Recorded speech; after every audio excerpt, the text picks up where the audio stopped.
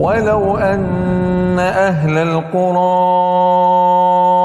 آمنوا واتقوا لفتحنا عليهم بركات من السماء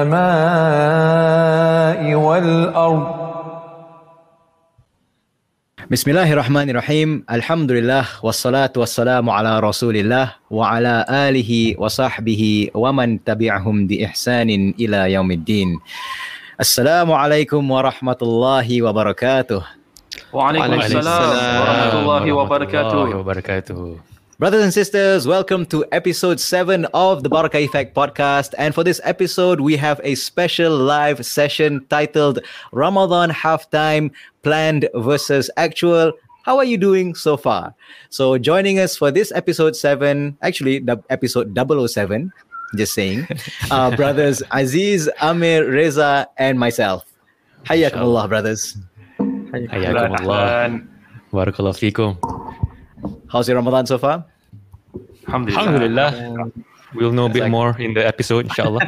Yeah, looking forward to it. So I think some of you are losing weight, it seems. MashaAllah. Oh, really? Yeah? MashaAllah. Barakah Ramadan, yeah. Barakah Ramadan, MashaAllah. So secondary benefits, yeah. Yeah, MashaAllah. Alhamdulillah. Alhamdulillah. Alladhi bi ni'matihi tatimmus salihat. So, brothers and sisters, Qaddarallah wa masha'a fa'al. Our brother Shahmi could not join us for this session as he is currently in the middle of his exams. So, mashallah, a lot going on in his life right now. He's got his final exams, plus his wife is expecting the third child anytime now, inshallah. So, I imagine that he also has to play the role of super dad at the same time. All of this in Ramadan, right? Subhanallah. So we ask Allah Azza wa Jal to ease all of his affairs for him and his family, reward their patience and increase them in khair and barakah. And may Allah Azza wa Jal grant him passing exam with flying colors. Ameen. Inshallah. MashaAllah. So brothers and sisters, before we begin, we just have a special announcement to make. Alhamdulillah, we're very excited about this. Just to share that the Barakah Effect podcast, we have just initiated a collaborative partnership with Qalbi app. Now, just a little bit about the app. The app is an application that provides trusted and updated content on Islamic education and Islamic lifestyle. So what's cool about the app, maybe I can just share some of the features that's inside. It basically acts as this kind of a one-stop center for your Islamic productivity needs in your day-to-day life. So you have things such as the functions such as prayer times, Quran, inspiration and daily reminders, an e-journal function, and also an ilm finder as well, where they have links to trusted sources of Islamic knowledge and reminders, including links of our video episodes of the Barakah Effect podcast. And last but not least, they have a collection of dua and dhikr from the authentic sunnah, which is one of my personal favorite features of the app, especially in this Ramadan, right? The month where we're supposed to make more and more dua and more dhikr. So you can download the Qalbi app over at Apple Store for iPhone users or over at Google Play for Android users. The app is 100% free, no ads. As they say, gunakan tanpa was-was. I bet you guys haven't heard that for a while, right? It's been a while. It's been a while. So, brothers and sisters, please do download the app and support the Qalbi community. Just to share, their vision is to spread the da'wah and love for the Quran and Sunnah. So, mashallah, a vision that we at the Barakah Effect podcast, we absolutely love and 100% support. And in fact, this partnership, mashallah, we make dua that Allah grants it a lot of barakah. That our purpose statement of the Barakah Effect podcast is that we want to inspire communities of high achievers striving for continuous growth and excellence here and hereafter. So brothers and sisters, let's get into the topic, inshallah. Ramadan halftime. How are we doing so far? So brother Aziz, why did we choose this? Why are we doing this? No, I personally used to think that all of my constraints are unique to me. So I used to feel that no one has encountered any of my life problem. But when we talk to our close friends, our colleagues, maybe we ask them how they deal with their day-to-day life, right? So it becomes clear that we are not so unique in a sense. So we do experience the same challenge and issues. It's just that no one seems to share it, right? Yeah, exactly. And Alhamdulillah, Clearly, some people have some solutions, right? MashaAllah. Right. but they keep it to themselves. True. And Alhamdulillah, there's a lot of inspirational materials online, especially on YouTube, that would leave our motivation on how we should spend our Ramadan. So we hear lectures from our favorite sheikh, favorite ustaz. But the question is, what about applying it as a common person, dealing with other constraints? So we need this information as well. So that's why we wanted to bring this into discussion, and perhaps we can learn from each other that we could do better. So, inshallah. Yeah, and that's why we always appreciate all of your comments to our episodes. MashaAllah, we do learn from it a great deal. So, Jazakumullah khairan for commenting so far, and do keep the comments coming, inshallah. MashaAllah. Yeah, Barakallah Fiqh, Brother Aziz. So indeed, actually, that's the thing that we realize when we have these conversations with our friends, right? Clearly, some people have sought solutions and do things more efficiently than others. Especially when I reflect within our own circle of friends, right? Some people have more responsibilities than I do, but for some reason, they're doing so much more. So what is it? Like, are these guys from a different planet, like a different breed, the same constraints as me, right? So that's what that's actually the initial intent of why we set up the Barakah Effect podcast. Is trying to have this community of practice where we can learn from each other in dealing with these constraints. So the objectives of this session about having this plan versus actual, it's kind of for us to reflect back at how we're doing so far in Ramadan. It's so that we can instill this sense of hope and action, so that we can get ourselves first and our listeners, so that we can pick ourselves up and get back on track. And inshallah, we make dua that Allah Azza wa Jal grants us the tawfiq to finish on a high. Right, so basically the idea behind this is like plan versus actual. So for those of you in project management, I think you're very familiar with this term, right? You've seen this. This is something called S-curve. So for those of you not familiar, S-curve is like how much plan work you're doing. So it kind of looks like an S, right? And then you're trying to plot what you're supposed to do, and every week or every month, depending on how you want to measure that progress, and where like you're supposed to be 20%, but you're like 15% or 17%. So it's kind of like these kind of performance reviews kind of just remind us like, where we are right now and what's our catch-up plan if we are lagging behind. Do we need to reprioritize our goals? Do we need to do things differently? So the nature of this broadcast session is kind of like a mid-year performance review. And by the way, right, when we talk about performance review, this is one of the things that people don't like about working, right? I don't know about you guys. Something that everyone dreads, that time of the year. I feel like, oh man, the year ends. Just submit. Like, I don't want to see it ever again. Forget over it. So yeah, mashallah. But the thing is, right, as Muslims, we really wanna confront this, because that's the thing. As human beings, right, it's in our nature, it's in our fitrah that when things are uncomfortable, right, to deal with it. Why do we hate performance reviews? It's because it kind of gives us an insight to like, oh man, I'm lacking in this, I'm falling behind in this. So exactly. Naturally we have this feeling of discomfort, right? And we have this sort of like a cognitive dissonance. Like we want to stay away from it. But the way we deal with that is like, we don't want to look at it. Ignorance is bliss, right? Ignorance is bliss, yeah. But the thing is, as Muslims, this isn't the attitude we should have. We should develop that willpower to confront these emotions, like not to make excuses, not to justify, we fall short because of this, we try to blame this one, we want to swallow the bitter pill, right? Or own it up to it, right? Take it like a man, right? So that we can move forward with it. So that's the idea that we want, inshallah, because it's only when we're aware take it like a man or a woman. Right. Or a woman. That's right. Definitely. MashaAllah. Thank you for that. So yeah, it's only when we're aware of our shortcomings, that's when we'll make the conscious efforts to improve them. So, it's interesting that I want to quote a book that I quote a lot. I think, can you guess what that book is? Good to Great. Yeah, Good to Great. I got it here, right? I think I quoted it in our recent episode of Ihsan as well. They should pay you some royalty, Akhi. They should. Yeah, that's the idea. Yeah, so the idea about good to great, right? One of the characteristics of good to great companies, what makes them better than their competition, is that they have this characteristic called confronting the brutal facts. Interesting. Oh, So brutal.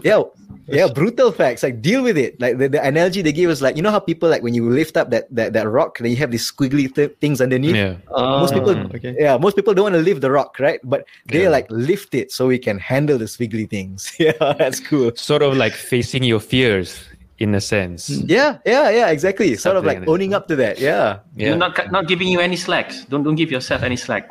Right, exactly. Yeah, Right. Don't do this ignorance with bliss thing, because it's not. It doesn't solve the problem. So it's interesting that when the author says this, like he compares it to other companies who don't have this good to great characteristic, they tend to run away from this. You know how sometimes we see that in the workplace, people are like they don't want to see the red indicators. They want to see all the green meeting targets. MashaAllah, I did this, we did this. You know what I mean? Everything is all rosy and, and no problems at all. It's like watermelon, yeah. I love that. I was about to say that. I mean, what's a watermelon? It's green on the outside, but bloody red on the inside. Oh, all right. I didn't think But about the it's not bloody sweet, part. right? But it's not sweet like watermelon. It's not sweet. Okay. That's true. I just learned this term actually, this watermelon thing. It looks green, but it's full of red inside. MashaAllah. MashaAllah. Subhanallah. This is in reality an aspect of what we call in Muslims as muhasabah, right? Self-reflection and self-evaluation. Umar al-Khattab used to say, Hasibu anfusakum qabla an tuhasabu. Evaluate yourselves before you are evaluated. Judge yourselves before you are judged. Why? Because it's easier to judge yourself today than to be judged on the day of judgment. Subhanallah. It's a simple thing, but subhanAllah, just the little bit thought of that. And then Umar said, remember that day then he quoted an ayah from Surah Al-Haqqah. He says, Yawma idhin tu'raduna la takhfa minkum khafiyah. On that day when nothing will be hidden from your deeds. So better you do it now. Better you face that. Open up that squiggly stuff. Own up to it and fix them, you know. So that's really something, a quote from Hassan as well about that. So he said that whoever put a heavy self-reflection, judgment on their self in this life, then he will have a light judgment on the day of judgment. Okay, MashaAllah. I'm gonna write that down. MashaAllah. Barakallah fiqh. Yeah, so this is the intent. We want to make it easy for our day of judgment. And the intent of this episode is to go through this uncomfortable performance review exercise, confront our inner demons, our inner shayateen, right? Come face to face with our own shortcomings and weaknesses, see what we can do differently so that we can take responsibility and take ownership of our situation and make the best out of this. And really, this is an exercise that we want every one of you out there to do for your own selves, right? So for you to perform in your own circumstances, to reflect back on how this first, what day is it now? It's 12th day of Ramadan, isn't it? So 12, isn't it? Oh, wow. Yes, MashaAllah. yeah, MashaAllah. Yeah, so the first 11 days, what went through your life and how you can rectify that. So, but what we intend to do at the Barakah Effect podcast, we will expose ourselves first so that you can take you through the process. And inshallah, you can get some ideas how you can apply this in your life, inshallah. So our hope is that all of you out there can learn from this and implement them to your own context and your situations within yourself and your family members as well. But in the meantime, as we talk about these things, as we talk about our targets and what we failed and where we did well and where we think we can improve, please do feel free to share your own personal insights as well. Maybe you have some better life hacks, right? Maybe our tools are kind of outdated, right? So we want to learn from them as well. Don't keep them to yourself, yeah? I mean, this is a ni'mah that Allah give you, right? Love for others what you love for yourself. If you know some pretty sweet life hacks, we want to hear it. And of course, if we made a mistake, if what I shared, my targets, come on, Brother Faisal, you can do more. Yeah, give us feedback. We're all miskin. Yep. We're all in the spirit of learning. So we do love to learn and hear from you as well, inshallah. So let's get into it, our first part of the discussion. So brothers, take us through it. How is your Ramadan so far? What have you learned about yourself, your context, your timings, about your own actions? What do you think went particularly well? And what are the things that not so great, right? What have you figured out why? And what are the underlying factors? So Reza, how's your Ramadan so far? MashaAllah. Barakallah fikum. Alhamdulillah. In general, I think so far it's going well. However, looking at the past 11 days, slightly disappointed with myself in regards to my voluntary deeds, especially in regards to spending time with the Quran. I find that I'm spending less time with the Quran compared to previous Ramadan. and it feels like I'm lagging a bit behind on what my targets were coming into Ramadan. And when I reflect back on why this is, I found that I let my schedule take over me rather than being in control of my schedule. So that's one. And coming into Ramadan, I had a plan to like stick to a routine. And perhaps the pitfall to that is that I did not write down to the minute detail on what I should do day to day. And therefore, I can circumnavigate. If something doesn't go to plan, I have a plan B, you know? So it was all, my mistake was that it was all in my mind. Like I had that routine in my mind and that schedule. And I guess what kept me busy primarily in this Ramadan was that the work routine is a bit more unpredictable. Some days we are in the office and some days we are at home. So it's a bit of, there's no constant routine in my life at the moment in that regard. And the workload is not particularly heavier than usual. But there's one thing about odd timings that I observed lately. We have been having meetings at very odd timings. Sometimes it goes even up till Maghrib. So it really throws my routine off balance. Yeah, subhanallah. That's something that I have to adjust slightly. But qadarullah wa ma syafa'al. This is what has been different than this previous Ramadan. And perhaps that can be better moving forward as we approach the second quarter, the second quarter of the Ramadan.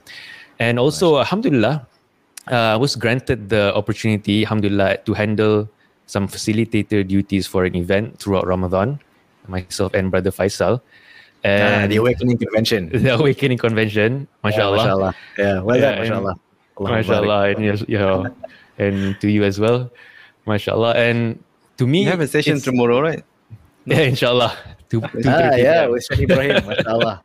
Sheikh Ibrahim on Salah. So yeah, looking forward to that. And for me, it's like kind of like the first time handling facilitating duties for a convention like that, of that scale, you know. So I found that most of my mental focus and spare time is dedicated and fixated to the event, thinking about the points, researching, practicing, running through all the scenarios. And I'm finding a bit of a challenge to compartmentalize my time and my thoughts. So perhaps that's an area of potential improvement that I feel like I can plan better to make time for other personal acts of ibadah. So in a nutshell, that's my Ramadan so far. And yeah, inshallah, there's room for improvement. But alhamdulillah, in general. The thing about this MCing thing, right? People think like it's an easy thing. But wallahi, there's so many things that go behind the scenes, right? So sometimes people give me remarks like, oh, mashallah, you're such a natural. What are you talking about natural, man? You don't see the...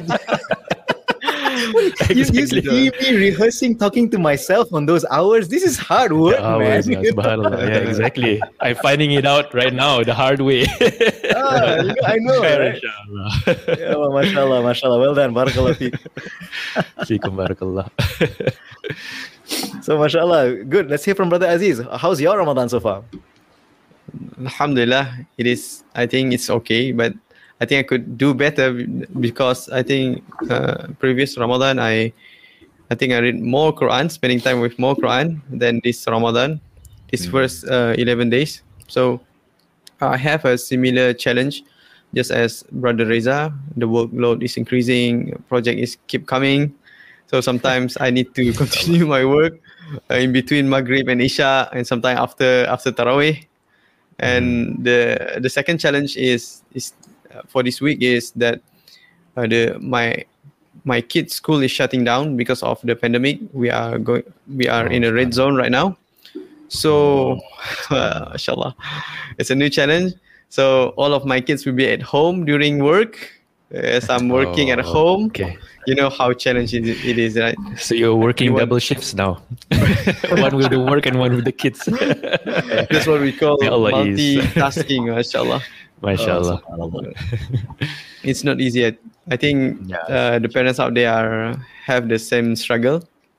So sometimes they will be bored at home because usually at school they have lots of activities, right? So I think Brother Amir can relate to this.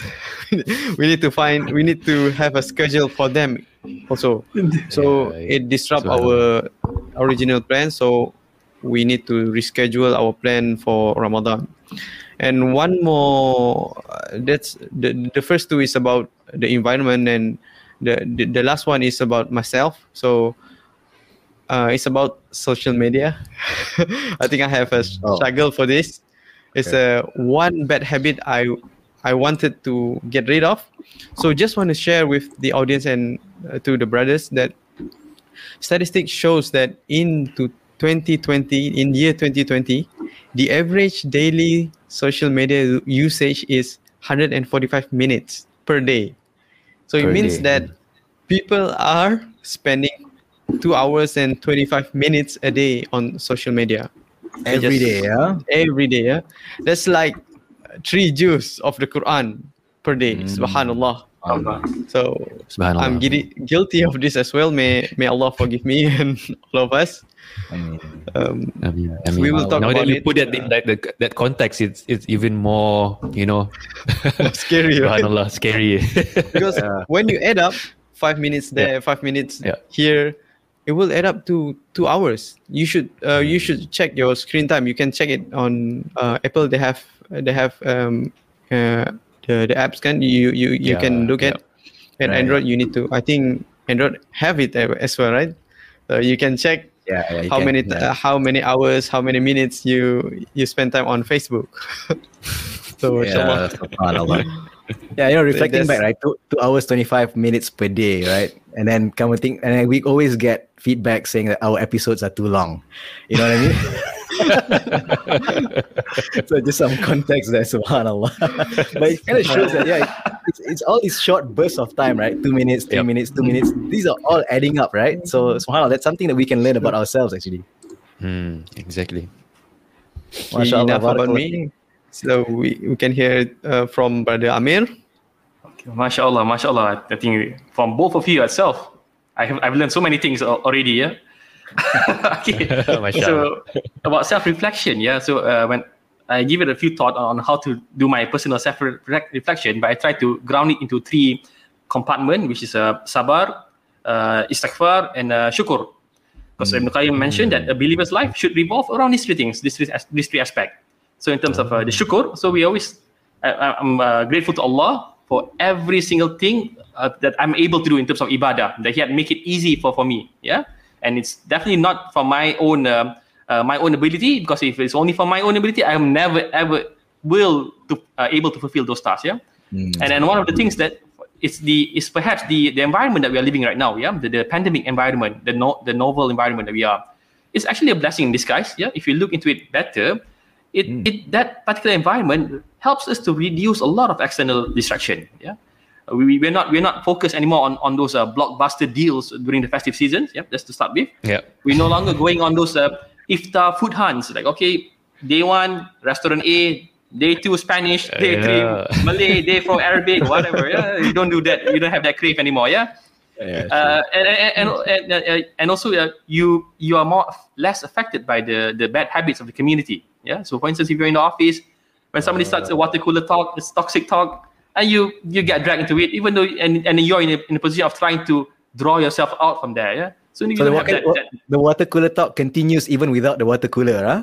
And that's right. Even if the water finishes, the talk will still be there. Subhanallah. Now it's the Zoom talk that you have to avoid, but it's easier to avoid because they can't see you, so you just pretend that nothing happens. That's right. MashaAllah. And also the amount of time you can save from traveling time, you don't have that anymore. Those virtual meetings that you can save a lot of time, a lot of valuable time that you can use that and invest those time in Ramadan. It's truly a blessing in disguise. And with that shukr element, we make dua to Allah. Allah accept all our good deeds and give barakah to it, even though there's so many flaws that comes from it. And also in terms of istighfar, seeking forgiveness from Allah for all the shortcomings we've done, especially the shortcomings of not fulfilling our KPI. I think I'm in the same boat as all of you. I mean, most of us here. I didn't fulfill my KPIs for the first 12 days of Ramadan. And I try to do a bit of a root cause analysis, and I find out 2 things most of the shortcomings come to. One is in terms of setting goals. Maybe it's overstretching targets. Maybe to some others this is common target, but to me it's overstretched targets, and it's coupled, it's doubled down.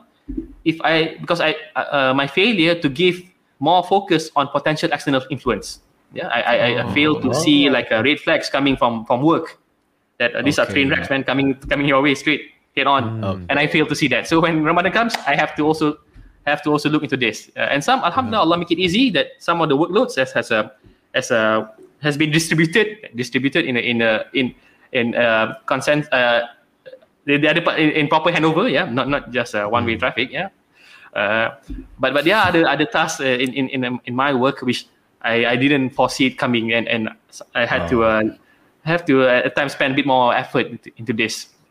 And also I didn't allocate much resources to certain things which I underestimated its difficulty. So for instance, you are able to memorize certain paid lines per day, but sometimes it's not that easy. Some lines are more difficult than other lines. And you say, there's always certain amount of time and to do this, but sometimes certain lines need more time and more focus. The environment is not just your effort, but also the environment needs to be conducive for you to do certain tasks, which I didn't put that into consideration. And also I think that's the setting goals, and the next bit of it is the execution. Is the just poor indiscipline to make it short. Like for instance, poor timekeeping. Even though a lot of distraction has been, Allah had through the current environment filter away from us, but there are still some distraction which I'm unable to and allow that to creep into my thought. For instance, maybe some of you have not, some of you football fans heard of this Super League creation. So it's nothing connected to your fasting. It doesn't give you $1 of reward, of profit, or neither it makes you lose some, or even 1 cent of money. But sometimes you just, this is an interesting topic, news, click into it, and then so let's hear what this particular person has to say about it. Then you realize, you go down the rabbit hole. That's one by one. That add up to the 2 hours and 25 minutes just now. Indeed. That's right. Completely useless topic to even dwell into it. Yep. And also something tied to that is failure to manage uncertainties. Maybe I didn't put enough buffer to manage things. External factors. And most important is sometimes you failing to capitalize on opportunity. Let's say you've completed certain KPIs. They say, the next part I'll wait until the time comes. Okay. And then suddenly that time doesn't come. I can relate to that. Resting on your laurels. All right. Guilty as charged. Okay. Same here. And on the third part, so we talk about shukr, we talk about istighfar, and final part is sabar. So sabar is just about what Brother Faizal mentioned in his opening just now, is just to own up. You just have to accept all the shortcomings that you have failed in the first 1/3 of Ramadan. But it's not the end of the world. It's still a lot of things to look forward to. Try to resolve it, put some action plan. Inshallah, we'll know a bit more during this session and soldier on. That's all I have. MashaAllah. Jazakallah khairan. Okay, inshallah. So just to share about my thoughts about how I feel about my Ramadan so far. So it's interesting that because this year as well, just like Brother Aziz and Reza, like my work actually is more this year. I got a new job responsibility, so that's taking up a lot more time. So subhanAllah, if you think about it, right? So if you think about it, right, work always increases, but age also increases, but you want to do more. You know what I mean? Doesn't match. It doesn't match, you know. So just kind of reflection. Now that I'm hearing it from you as well. So subhanAllah. Yeah, subhanAllah. So I mean, I knew that the days would be very busy. So I kind of like time blocked it. I knew, I just said like 8:30 to 6:30, this is work. It's a bit more than I'm supposed to, but like what I realized is that when you put a very like tough target, right, that you have this much you have to do, and when you find yourself being able to finish earlier, it's like a bonus for you. So if you prepare for the worst, anything that happens better than that, it's like a nice win for you. And I find myself like, because I knew that the work days would be very, very strenuous, I find myself forcing these time blocks. Okay, where can I perform? Okay, after Fajr, a bit after Dhuhr, and between Maghrib and Isha, which I can share after this. So I was very regimented about that. And subhanAllah, what I found was that so my thinking was, okay, the weekdays has to be regimented because it's really, really tough. I can't really, because, okay, of course, it's not in a vacuum. I'm also living with my in-laws and I have my son. So yeah, you have to play those roles as well, right? As Aziz highlighted as well. So what did I say? Yeah, so the weekdays were very, very packed. But also in the back of my head was like, okay, it's okay. The weekends, that's my catch-up plan. So so that's I think a lot of you can relate to that. So just like Reza, I'm also emceeing for the Awakening Convention. So I'm like, okay, the Awakening Convention, that's that time block. Okay, but this one, okay, that's the catch up time. Following day, okay, khalas, we have some time there. But the irony is, the weekdays, it was very productive, but weekends completely derail. Like this catch-up time. And this one thing I did differently this year. So this one I want to share later on. But one thing I do differently is I do tracking. I do journaling. Like how much I actually do for the day. That's one thing I didn't do differently. So yeah, that's something. How do you do it? I just use an app. Manually? No, I just use the app. What app? I just use the Notes app, actually. Oh, okay. Very simple one. But actually, the Colby app also has an e-journal, but I haven't really tried out yet. But yeah, you can use a lot of apps to do this. So, mashallah, I mean, you can try it out as well. So that really helped. What I found was that my progress on the weekdays was better than my weekends. I'm like, oh man, this cannot be. This is really bad. Because you know what to expect in the weekdays, and in the weekend it's a bit... That's the one. That's the one, yeah. Yeah, because it's a lot more predictable. And because you plan for the worst, and when the worst doesn't happen, you get a bonus. But in the weekends, you're like, you don't time block, like you just drift off, and then one distraction pulls you away from the other, one rabbit hole here. You say, okay, spend time, okay, let's go enjoy here. 2 hours is gone. Oh man. Like, are you kidding me? So that's really kind of what happened. And I think one of the things that alhamdulillah, like Amir highlighted, it's very good. We should be thankful to Allah for many things in this situation that we're in right now. For us, it's a unique situation because it's the first Ramadan I can spend in close proximity with my parents and my in-laws.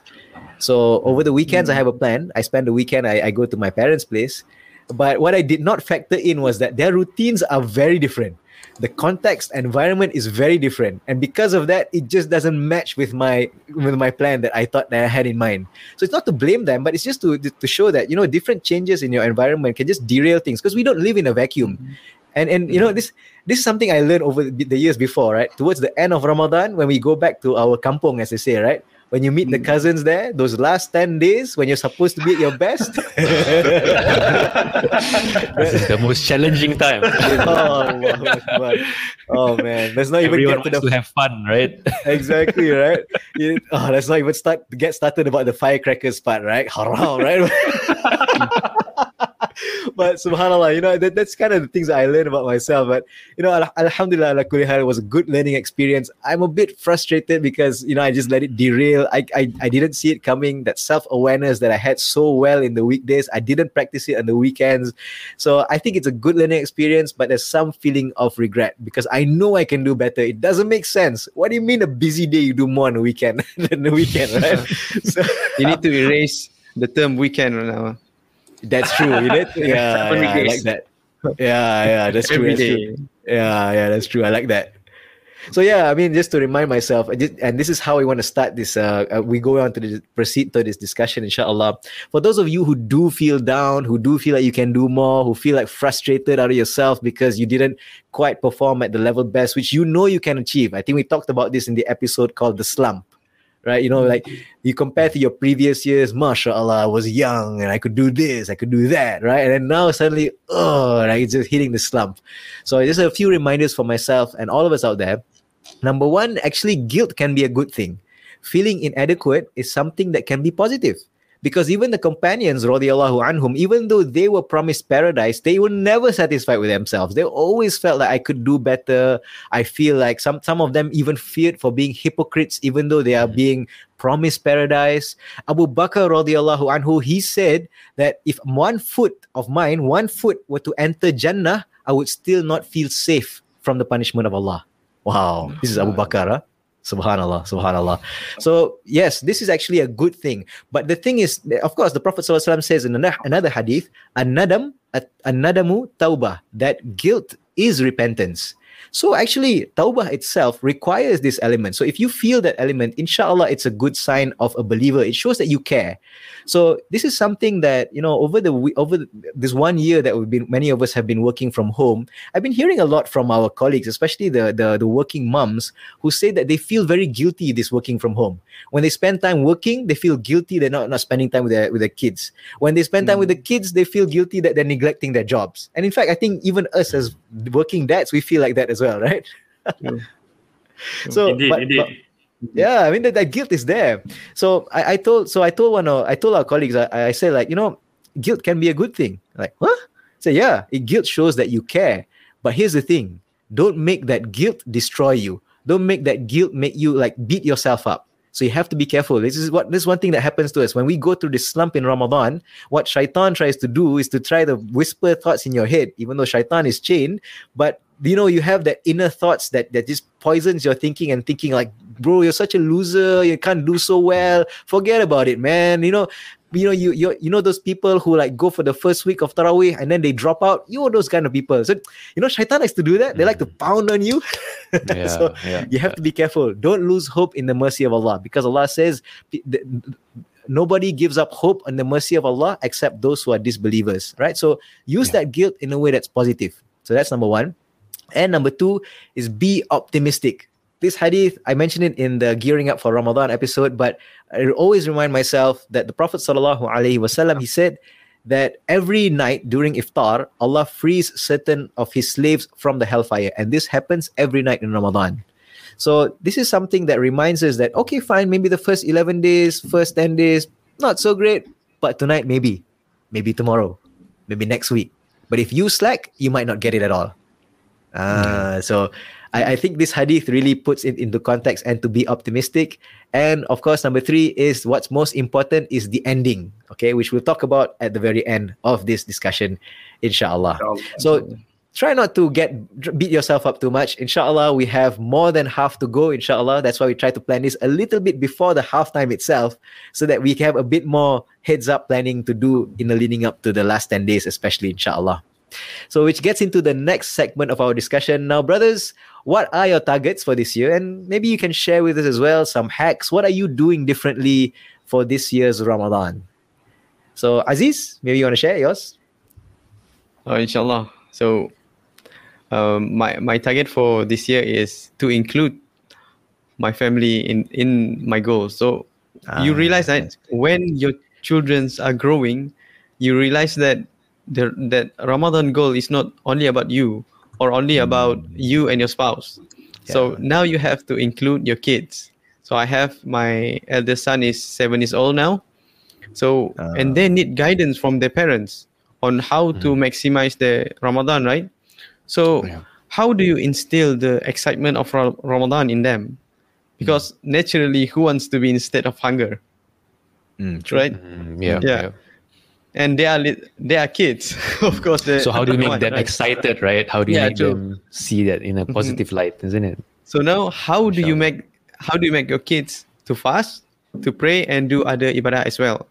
So I would like to give a big credit to my wife. She did a fantastic job in doing the decoration at home. Say ahlan wa sahlan Ramadan, DIY. So the kids really feel excited about it. And she makes the calendar to show the kids their progress, just like Brother Faisal, the checklist, right? It gives a sense of, how to say, achievement, right? Achievement, satisfaction. Right. Do you use stickers? Stickers gotta work, man. Stickers works all the time. This is the best. She bought a Ramadan diary book. It's called My Ramadan Sticker Book. Her kids love stickers. Right. Man, what we do without our wife, huh? Subhanallah. Wow, that's amazing. Yeah. So every time the kids do any ibadah, they pray, they fast, they would get a sticker. So it's like gamifying the Ramadan for them. Gamifying. Nice. Yeah. Alhamdulillah, my 7 years old, Amar, never miss Salah, never miss Taraweeh, and mashallah. Alhamdulillah. May Allah makes all of us steadfast. And one more target is that I I do the Tarawih at home with my family, because the kids are not allowed to pray at the masjid during this pandemic, right? So I plan to do Tarawih at home since day one. MashaAllah. It's the same for myself and my family, Akhi. We do Tarawih at home this Ramadan. That's what's different than previous Ramadans. Simply because the space for women at the masjid is not so, let's say the capacity is not big, and therefore there's limited capacity, and they're still not so comfortable with that arrangement. So alhamdulillah, this Ramadan we try to just pray Isha at the masjid and then do the Tarawih at home. So alhamdulillah, it's working well so far and we're enjoying it. Yeah. Oh, it's the first time you're doing this, Akhi? Like for both you and Aziz, huh? Yeah, exactly. Previous years is, actually last year we did Tarawih at home because we were forced to, but that was because the masjid wasn't available. But as long as the masajid and the centers, Islamic centers were available, we always went to them instead of performing it at home. So this is something that is interesting as well, and mashallah, it's quite good, I would say. Yeah, mashallah. You know, there's a scholar by, I think, Ibn Abdul Bar. He actually was of the opinion that if you can perform Tarawih at home and it's better for your context, it's better for you to perform at home. MashaAllah. So, mashallah, I think that's a good reminder, because actually for me as well, I've been praying at home with the family for the past few years. A few benefits to this, I think, as Aziz says, like your children can get this environment as well. And mashallah, like because my son is 3 years old, he's starting to learn how to recite and memorize. And I found this very beneficial. Just doing this, mashallah, so far every night except one night, he stayed up all the way until we finished witr. 3 years old. Mashallah. Yeah, so mashallah. I mean, they can do it. They enjoy it actually. Then after that, they look forward to it. So it becomes like an event for them.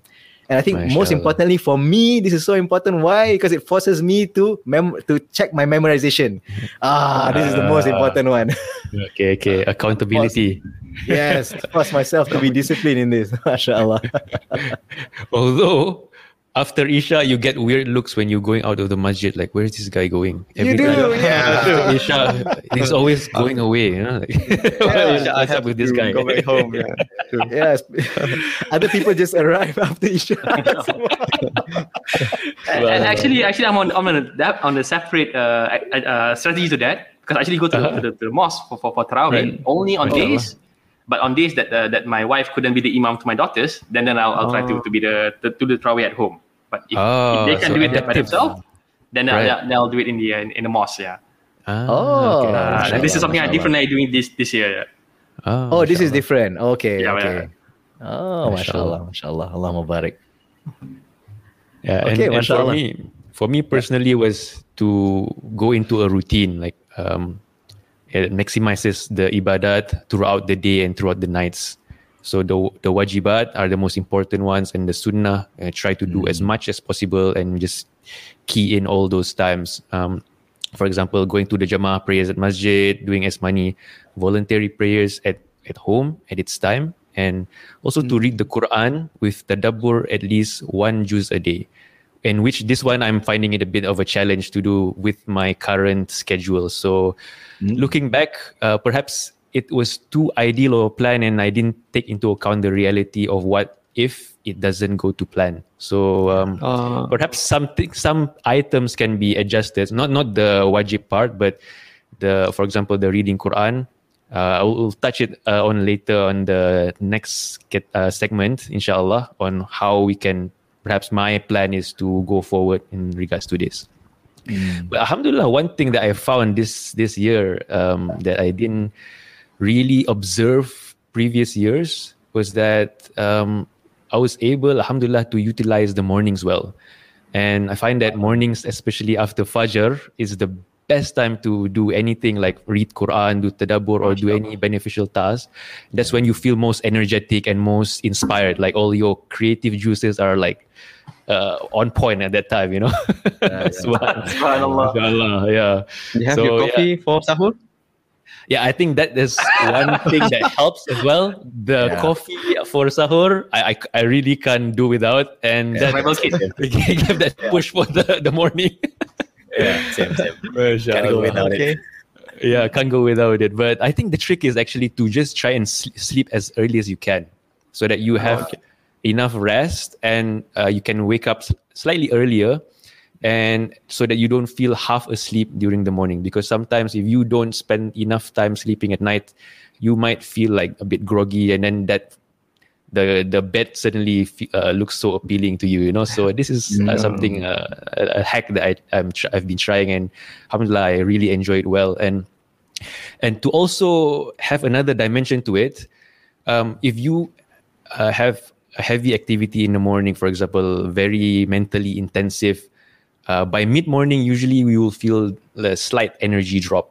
So what we do to counter this, alhamdulillah, and also this Ramadan I've been discovering this and very beneficial, is that have that during lunchtime, that 10-minute power nap.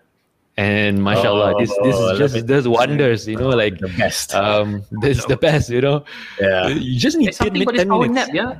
Like this is just my observation. Like when you're not outside of fasting, when outside of fasting, you tend to take longer power naps. But when you're fasting, your power nap becomes shorter, and you feel the same refreshment. Yeah. Okay.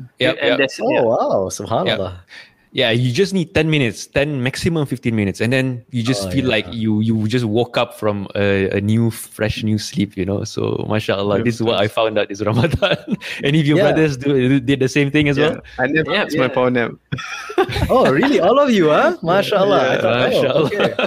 Wow. Replace my lunch. Mashallah.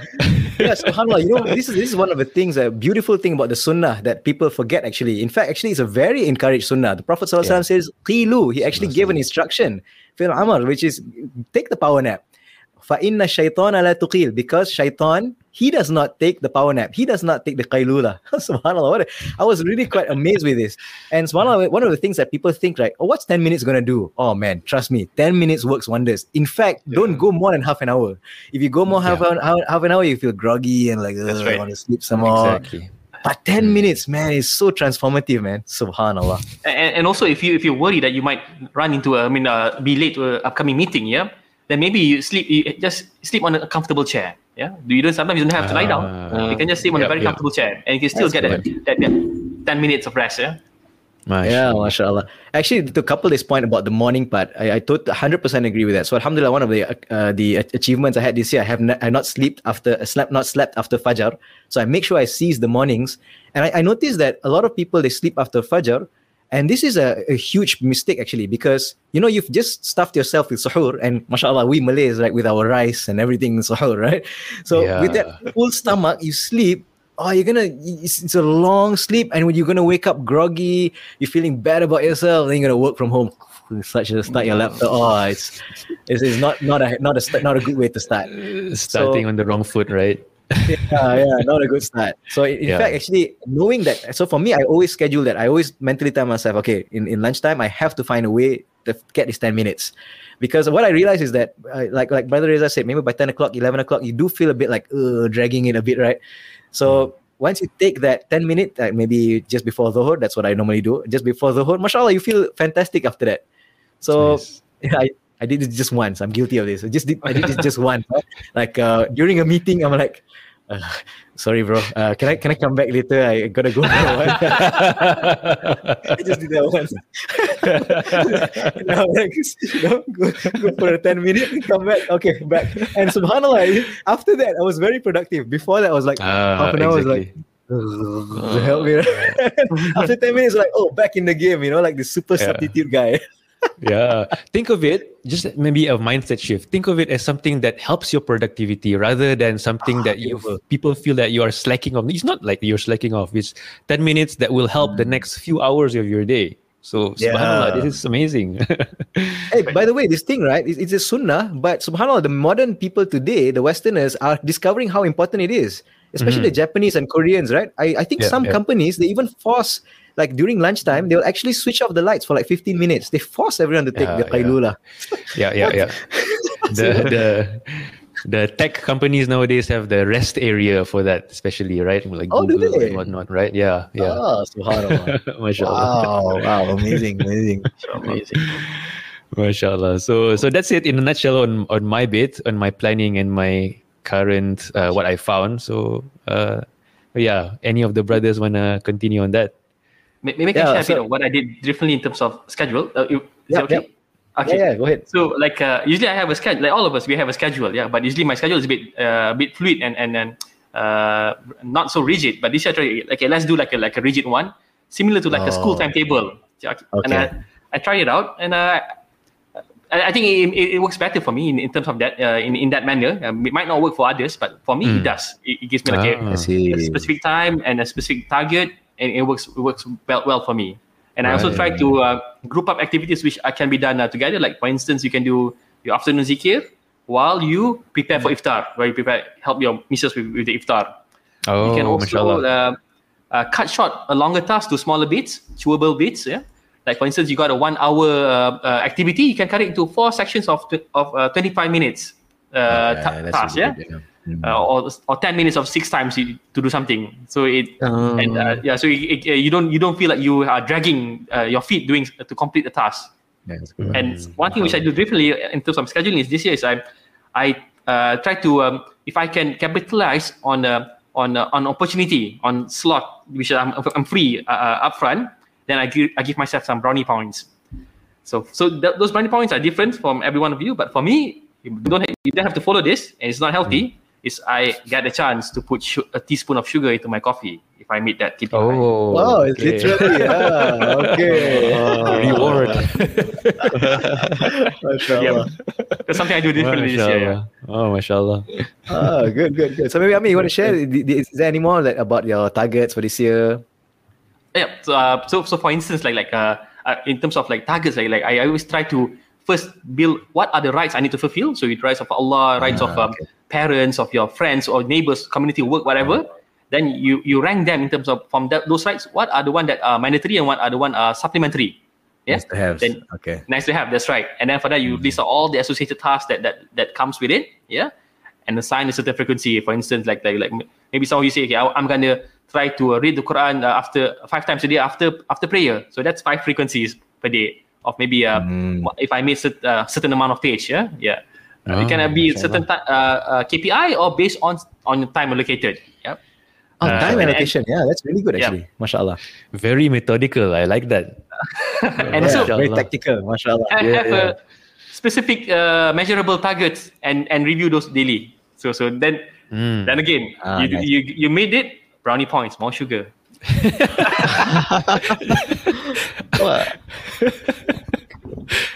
Okay, MashaAllah. Barakallah feek. Don't have too much achievement. Change it to like an apple or something. Yeah, right. Like, you gotta change it. Change it to like an apple or something, Sheikh. I mean, That's right. Maybe a spoon of honey. Okay, MashaAllah. Okay, man, MashaAllah, it works for you, right? So, alhamdulillah. MashaAllah. Maybe Faisal, tell us a bit more about what are your specific targets this year, yeah? Okay, MashaAllah. So, inshallah, one of the things I do differently, I'm really happy about this plan, is because the masjid that we have, that's actually the same masjid that Reza goes to as well, they pray Maghrib 20 minutes after it comes in. So there's a 20-minute gap. So what this allows me to do is I can actually have iftar at home and still make it in time for the Jama'ah prayers at the masjid. So what I do... Good. Inshallah. Yeah, 20 minutes, ample time. You can. That's right. But what I do is I don't have the full meal, so I have a pretty good, decent amount of for the taking, and usually I have a protein shake lah. That's the fastest and the most filling one. And then I'll go to the masjid with my father-in-law. We'll pray Maghrib there, and we just stay on until Isha. That's fantastic. I love that because we can basically book the front row seats. Yay! That's so difficult to get. And then I love it because number one, if I do this, like it always gives me that assurance of a time block that I have 30 minutes that I can do whatever I want in the masjid. That's the best thing I look forward to every day. Me time. Exactly. So this 30 minutes, and then it's waiting for the prayer. The Prophet ﷺ says, if you're waiting for the prayer, you're in the prayer. So I don't know, I love this so much. This is the best thing of the Ramadan that I'm doing this year. And then because you're in front, right? And then this guy in front all the way in the front row. After Isha, he goes back. Indeed. Perhaps the longest walk. Perhaps that's the longest walk. The most socially awkward walk ever. But alhamdulillah, because of the social distancing, there's always a gap. You know, like outside of this pandemic, right? You have to step over people. Right? Now you're like, there's a diagonal nice lineup. We're like, you've got your exit plan. Makes it a bit less awkward. So mashallah. So that's number one. I love that. That's one of the best things my father-in-law and I we do. And then when we come back from Isha, then we'll have the rest of the meal. Alhamdulillah. It does make our nights finish a bit later, but it's okay. I mean, it's not that late, so we can still, alhamdulillah, I'm very grateful. I can have very close to the 6 hours sleep that I get. Not full 6 hours, but close to it. So not so bad. And still working out fine, especially with the qailula, with that power nap, which Reza mentioned just now. That was super key, man. And then also, yeah, was that? Yeah, so, okay, another thing I do differently is that I do the daily tracking, which I do highlight just now. It's a simple thing. I mean, I think a lot of people can use a lot of different tactics and different apps, but I just use a simple notes app because I'm so used to it. I'm so used to putting down notes. And by the way, this thing tracking, it's so important, right? I read about this in the book, Power of Habit. People who track their diet habits, they lose weight better. And in fact, I think there was one example. It shows that people who have a knee and hip replacement surgery, those doctors always tell normally these people who have hip and knee surgeries are those between 60, 70 years old. They're quite senior uncles and aunties, right? And then, so when you keep a journal of your progress, you actually recover twice faster than the rest who don't keep progress. That's amazing. Just say like, I tried this. I can take one step. I felt pain here, so I mitigated it here, you know? Mashallah. Yeah. It works for my kids, right? Stickers. There you go. Yeah, subhanAllah, you're right. You know, it works for us when we were kids. Why don't we do it when we're older, you know? So, it works for me. So even like in exercising, I keep track of that so that you can kind of know like what's your progress. And it's actually very motivating to see that you have a level of progress. So that's what I do. I track that. So that the key dhikr that I want to do, I track like, okay, like for example, La ilaha illallah wahdahu la sharika lah lahul mulku wa lahul hamdu wa ala kulli shay'in qadir 100 times, right? I find myself before Ramadan so difficult to reach. I know some people are saying, "What? Are you kidding me? It's only 100 times. What can I do, akhi, miskin?" So I thought this is the time I do it. I just try to track it. Even the other one, subhanallah wa bihamdi, 100 times, and it doesn't take long at all. But I try to break it up. So like 20 Fajr, 20 before Fajr, 20 after Fajr, 20 before Dhuhr, 20 after Dhuhr. And subhanallah, when you find yourself keep tracking this, right, there will be times around the day you're like, towards the end of the day, you're like, only 60? Oh, cannot, catch-up plan. It's really, really helpful. And on the days you do well, you're like, mashallah, pat myself on the back. No sugar yet, but no sugar. Apple, like you mentioned just now, yeah. Okay, apple. Durian. The durian. Going to the mosque, yeah. Yep. We just made ourselves 4% hungrier. But okay. Anyway. All this food comes up. So one of the things I do differently is just like Reza. I know we always have this KPI like 1 juz per day. And I realize that my work schedule just doesn't allow me to do this. So I'm just going to be honest with myself. I'm not going to force myself to do something that I know I'm not going to meet. So what I do is I just set my targets differently. You know the Quran that they have these markings, the makra, the one that looks like a flower, the one that looks like I think they call it Rub'ul Hizb, like Rub'ul Hizb, like 1/4 of a Hizb. So there's 30 juz. Each juz is about 20 pages, and you have 8 of these makra, 8 of these markings. So it's roughly around, so 1 juz is 20 pages. One of these makra is 2.5 pages. You know, so it's not that much. So I just put simple targets. Just have 4 makra per day. I mean, you know, like one of these is like 2 or 2.5 pages, but I recite it with tartil. I recite it in a way that's like relaxing. Like I can enjoy the pace, and I recite and I read the translation, and I perform some level of tadabbur. And whatever brilliant notes or something that I find nice, I put it inside my daily journal tracker. So it's nice because it builds that relationship. And the thing is, like, I find myself like those previous years when I put that 1 juz per day, like towards the end of the day, you realize that you have 10 pages to go. You just kind of just just recite for the sake of reciting.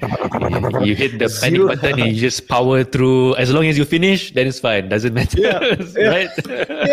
Like a military, like the notes. Wait a minute. This is not what the Quran is about. So then I thought, okay, this is not the right way to do it. I'm going to do things differently this year. Just put it like 4 maqra. Come on, man. Like so like one of that will take me roughly with tadabbur between 8 to 10 minutes, I think, maybe around there. So if 2 of that, normally after Fajr I can accomplish 2. So it's like 15 to 20 minutes. It's really not that difficult actually. So when you set your standard like doable, and then you can do more, then it's like, it's a nice win for you. So I find this like very practical for me. There are days which I can do more, but 4 per day, it's really not that difficult at all, except for my weekend. Oh man, my weekend, like I told you guys, that was so, lesson learned for me, but that's what I'm doing slightly different for this year, inshallah. So I optimize that. And when it comes to my muraja'ah, like because we recite tarawih at home, so I put certain targets of the surah that I want to memorize again, which I feel that I've forgotten. So I target like, okay, make sure that this surah I try to memorize back, this surah I try to memorize back. And then tafsir also, I put a target as well. But I put a realistic target. Come on, the whole tafsir of Quran in 1 month, you haven't been doing it before that, right? It's not going to happen. So I just thought, okay, fine. I'm just going to target 2 juz. Read 2 juz of tafsir of Ibn Kathir because I have the app readily available. That's it, 2 juz of tafsir. Even that I'm falling behind, but I think it's workable, inshallah. So I think, hopefully, these are tips that hopefully can help other people also as well. Adjust according to your circumstance. And I think, the power naps. And by the way, brothers, do you exercise in Ramadan? Like physical exercise? No. I took a break in Ramadan. Yeah, me too. Oh, okay, mashallah. Oh, I see. Oh, I mashallah, I keep it up. I exercise all the way mashallah, in Ramadan. Mashallah. Yeah, I used to have a stigma about this. I think for the past 4 years, I've been doing it regularly. I used to have a stigma like, how do you exercise in Ramadan? You get dehydrated. Don't you get thirsty, right? Exactly, that was my number one question. Yeah, exactly. I used to have all these mental blocks. And I used to make it as an excuse. They used to have these like Ramadan health tips in our company. And I'm like, should you exercise in Ramadan? My thinking is like, no, you shouldn't because dehydration. And then the guy said like, yes. No. Okay. So and then I tried it. So yeah, for the past 4 years, I've been doing it. And mashallah, but of course, this requires some degree of adjustment. So I realized that we shouldn't do strenuous cardio because you sweat a lot and you get dehydrated very quickly. And I find that the best time to do it is the same also after Fajr. And because the reason why I keep it up in Ramadan is because exercise is not just about the weight loss part. There's a lot of productivity and mental health benefits you get from exercise. It's one of those things where it's called the keystone habit. It's like one habit that gives birth to a lot more habits. And for me as well, why I love exercise so much, I still go to the gym at least once a week. This week I went twice.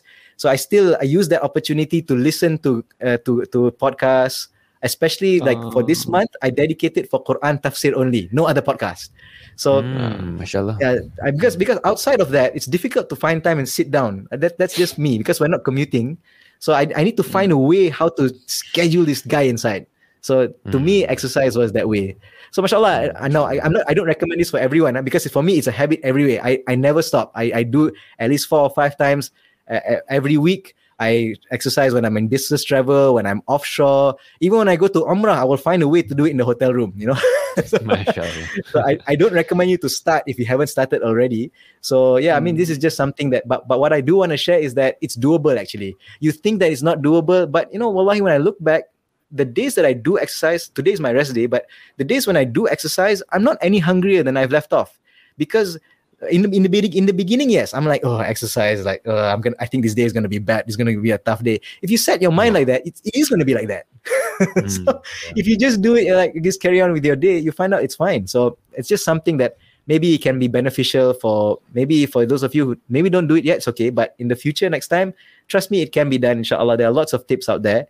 So inshallah, and do it with the right intention, and Allah will grant the barakah from that. Inshallah. And also, just one of the things as well is that I try to put targets to quit my bad habits. And for me, I realized that the bad habits is just like Aziz is like the YouTube and the social media part. So, oh man. So I realized for me, this is something I realized.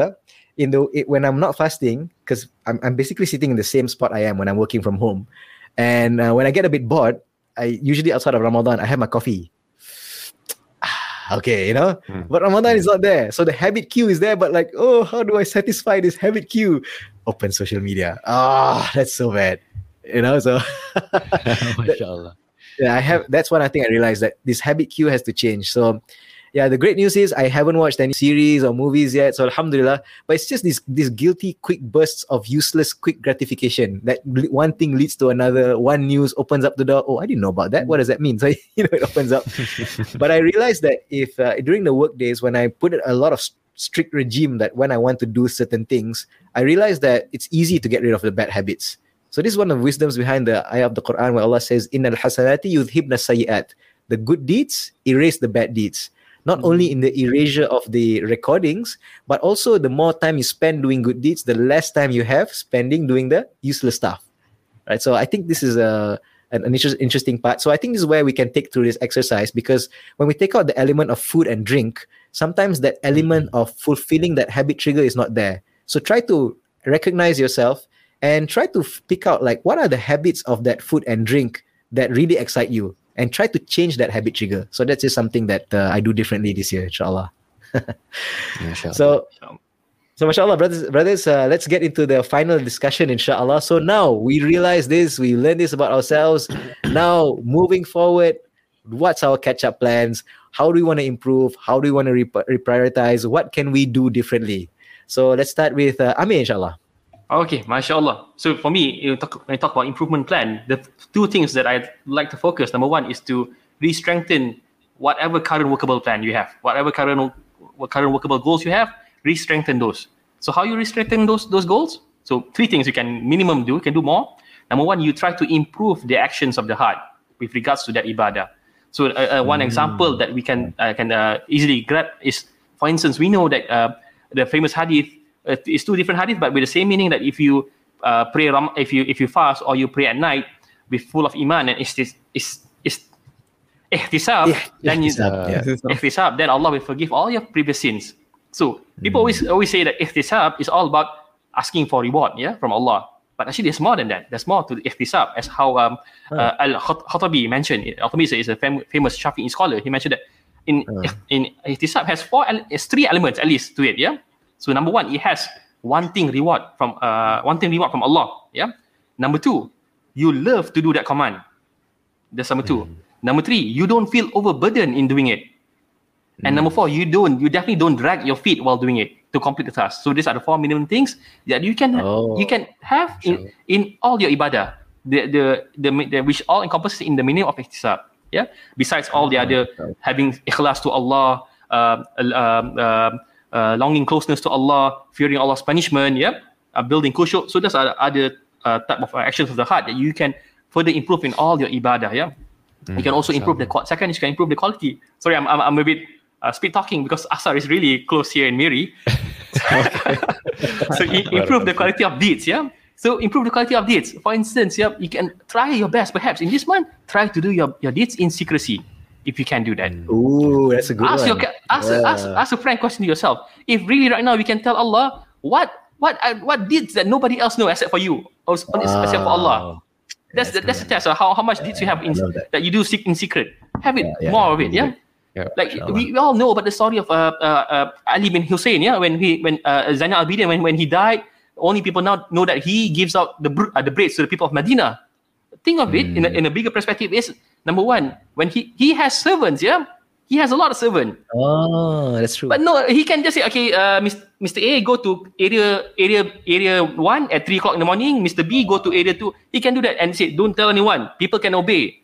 His servant can do that, but he doesn't do that. He do it himself.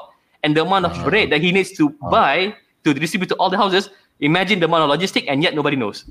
He goes to great distance to actually cover his tracks. That is the sahabat, the salaf. That's how they were. They put so much effort to cover the tracks, and we are the complete opposite of what we're doing right now. And for instance, one thing is like we cover our sins and expose our good deeds. Subhanallah. You know what I mean? May Allah protect us all from this. Increase the length of your night prayer. At least bit by bit. You don't have to go 1 week. First week you probably have Qul Huwallah every rakat. Suddenly you want to go Al-Baqarah. That's not the intent. Baby steps. Right. It's a funny story. It's about a tabi'in. He said that he complained. He's at old age now, so he can't read he can't prolong his qiyam during night prayer. So they said that, right now I have reached old age. Have reached me, so I have to limit my recitation at night. So I'm an old man. I'm only able to do Al-Baqarah and Ali Imran in the same rakaat. Oh man. Subhanallah. Actually, this one shared to us, and I find it very. It's funny, yet it shows a different. The joke is on you. Yeah, jokes on us, man. Subhanallah. That's right. Yeah, on us. That's right. Okay. Second strategy we can do is reprioritize all those challenging goals. So Imam Malik make a brilliant resemblance between amal saleh and rizki. So he said that Allah grants rizki to you like how He grants amal saleh capabilities to you. For instance, we are not all of us are engineers. Some are doctors. Some are teachers. So because our rizki is specific, that's how amal saleh is. Some people find it easy to study. Some find it easy to teach. Some find it easy to pray. Some find it easy to do sadaqah. That's the reality of life. Yeah, that's the reality of life. That's why Allah made many doors to Jannah specific for each respective deeds. And Abu Bakr once asked Rasulullah, like, can anyone enter Jannah through all the multiple doors? Rasulullah said, yes, I hope it's you, Abu Bakr. The meaning that all doors have specific deeds. You can enter on the deeds based on that specific deeds. Yeah, so you can enter the doors based on specific deeds. And do not feel despair if you can have more, if you don't have more goodness. Yeah, because the great Sahabat Khalid Al-Walid is also not a man of multiple traits. He's definitely more better than us, all of us. But yeah, he's not like Abu Bakr who can do a lot of things. He's the in terms of Quran, he's number one. In terms of jihad, he's number one. In terms of charity, he's number one. So that's Abu Bakr. Even people who came after that, Abdullah Mubarak is like that. It's similar. He's a man of a lot of goodness. Yeah, and we are nothing compared to them. But just to say, do not feel despair if you are unable to fulfill some of your tasks. Yeah, and also like maybe to help you reprioritize some of these challenging goals. Yeah, like because I heard a lecture by Dr. Firanda like telling like, why are sometimes you heard Rasulullah saying that prescribe different good deeds to different sahabat. And he said, this is the best of deeds. This is deeds most beloved by Allah. These are the best of mu'min. But different types, yeah. So there's a lot. And so scholars try to bring a lot of reasoning to that. So, but I would like to bring maybe 4. Yeah. So number 1, focus on what you're good at. Focus on what are your capabilities and potential. What you are motivated to and what you find it easy to do. Then go the distance for that. And then do deeds which can benefit more people. Yeah. And depend based on the current condition of the environment and the people around you. So do deeds we can the benefit extends to a larger people, yeah, not just yourself. And also, yeah, this is I find it very, very, very. The first time hearing it is it's also focus on deeds that can eliminate your specific critical negative traits. Let's say you're someone who's miser, so this month donate more, give more charity. So force yourself. Do the opposite. Do the opposite because every time I say that Ramadan is an institute. An institute, one thing you have to do is you got to eliminate all those bad things, and one of it is you counter that with the opposing good deeds. Yeah, so do it because if you don't do it in this month, then no other months you're gonna have that drive to do that. Yeah. Okay. Imagine this month Allah grant you a big favor by eliminating the external factor to all evil deeds, shaitan. Shaitan. So you only live to only fight your internal desire to overcome that whatever shahwat in doing evil deeds. Yeah. So Allah done a big favor to all His slave, all His creation. So capitalize on that, and do deeds which are easy to perform, low hanging fruits. Yeah, like if praying early is easy for you, do it. Yeah, do it. Because the essence is actually not to waste time.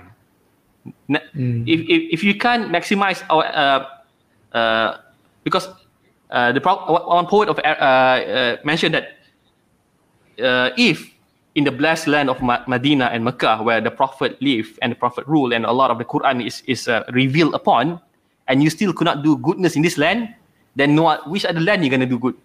So scholars think that poets say, same. If this time is the time that Allah give you, that Allah bless this time with revelation of the Quran and so on, and make it into one of the pillars of Islam, and you still can't do good at this time, and where the other time you want to do, yeah? Right. Okay. Sorry, I just gotta close it right now. Okay, right. Okay. Barakallah fikum. Okay, sorry, just a bit on. Okay, do not lose hope. Yeah, do not lose hope. If until now we fall short in all our KPIs, all our targets Ramadan, take it as a positive experience to know your very own limitation. Yeah. Hence, take this opportunity, what we have now, to recalibrate all your goals. The truth is, there are more things to look forward. There's the final 10 nights, yeah? More things to look forward to, yeah? Seek Allah's help that all of us can make full use of Ramadan and to achieve the ultimate target, which is to be the people of taqwa.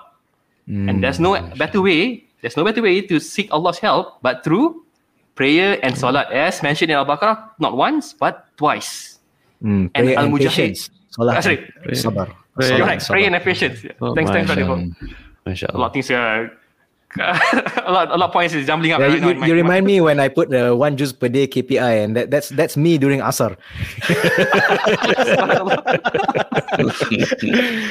and patience, yeah, because I also said like seek help from salat and patience, and Al-Mujahid, the student of the great scholar Ibn Abbas, mentioned translate patience as fasting, because fasting encapsulate all the essence of patience. Yeah. So in essence, in reality, there is no other month that you will pray and fast more than Ramadan. So this is the month that you need to really make full use to seek Allah's help, that you become people of taqwa. Yep. So that's all I have. Mashallah. I'm so sorry I got to leave early. Take a deep breath. Amazing. Amazing. If you got a heart rate monitor, I think it's racing now. Indeed. Yeah. Okay. Barakallah fikum, brothers. All the best to all of you. May Allah make this Ramadan the best for all of us and all our family members. Ameen. Okay. Assalamualaikum warahmatullahi wabarakatuh. Waalaikumsalam wabarakatuh. Mashallah. That was really good. A bit fast, but mashallah. Barakallah fikum. That was really, really good. Yeah, a lot of stuff there. Subhanallah. Gotta listen to it again. I'm out of points now. That's cheap, man. No. By the way, I just wanted to build on that point that Amir said, right? When you try something, you realize you want to build a habit and you relapse.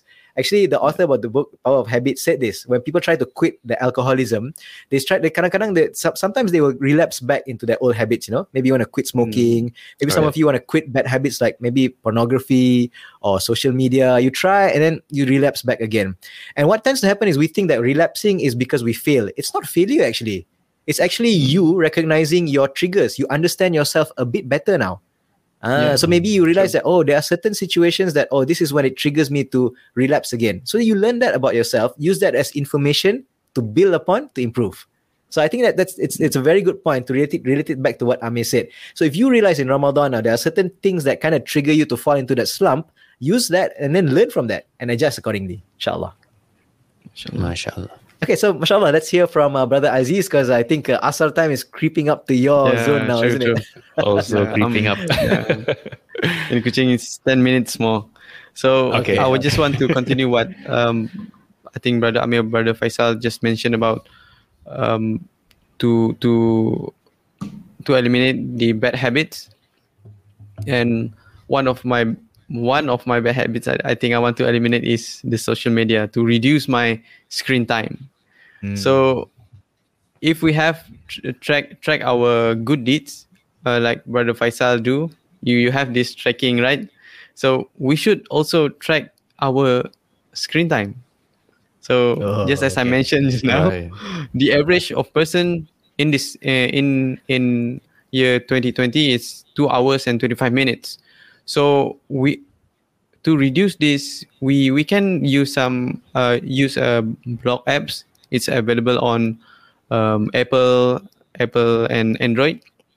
So what we can do is to reduce it 30 minutes per week, because if we just eliminate all of it, it would, I think, overburden us, right? So we can block it anytime when we have ibadah during our work. In the apps, we can set it on 8 until 5 p.m. or we can reduce. We can set only 2 hours per day, 1 hour per day for any apps. So what I found is that in Apple they integrate it in the iOS, but it's kind of soft. If you already reached the 2 hours, you have the option ignore it this time. Snooze. Okay. You can snooze it. Okay. So it doesn't help. So we need to have another block app. So it's hard. It's really rigid. Okay. You cannot do it. You cannot you cannot use the like Facebook, or you just block Facebook or Instagram. I think it's very useful. I have done it for 2 years. My productivity improved, but after I get my new device, I didn't install it. So inshallah. So inshallah, we make this Ramadan as a social media fasting as well, inshallah. Actually, I like that. So you actually can put the KPI, right? So we have KPI on how much Quran we want to recite and all these things. So maybe like, for example, if you know yourself, let's say you do spend 2 hours per day on social media, then set a target like, okay, tomorrow I want to spend 10 minutes less and 10 minutes less and 10 minutes less. Do something which is challenges you, but not to the point that it breaks you. So like kind of just challenge that. And actually, I have a bit of a hack on that. I just want to share. When you have this trigger, right? I call it procrastinating bad habits. So, like for example, I have the urge to look at social media. I'm like, it's okay lah, later lah. You know, like it's different. You know, when you procrastinate, because we procrastinate good deeds, right? But if you procrastinate bad habits, right, what happens is, you see, when you tell yourself no social media, there's a lot of mental willpower that's like, fight it, you know. But if you're like later lah, okay, it's okay. I think later on I can do it. And then later you procrastinate some more, and then in the end you're like, hey, I didn't do it. You're like, it works for me actually. That's how I do it. Using procrastination. One way to do it is that you put your device far away from you, right? Yes, that works. Yeah. No, but that's what I do. So like I had the urge. That's how I quit playing games actually. I have a lot of mobile games which I never play. I downloaded it from Google Play, and it's there. I have PUBG, but I never like. I want to play. This requires some time. Okay lah, tomorrow. And then okay lah, tomorrow. And then I never end up playing. I'm like, I have this thing for like 2 years. Come on, let's delete it now. And I actually quit from it. So I think this is something that you can try. So you try to procrastinate it, or what you do is you procrastinate to a certain time. Maybe like, okay, I tell myself like 6 o'clock. 6 o'clock is my social media time. So like, okay, it's there. Procrastinate. So yeah, just some life hacks to help you if it helps. Set a time for social media also, right?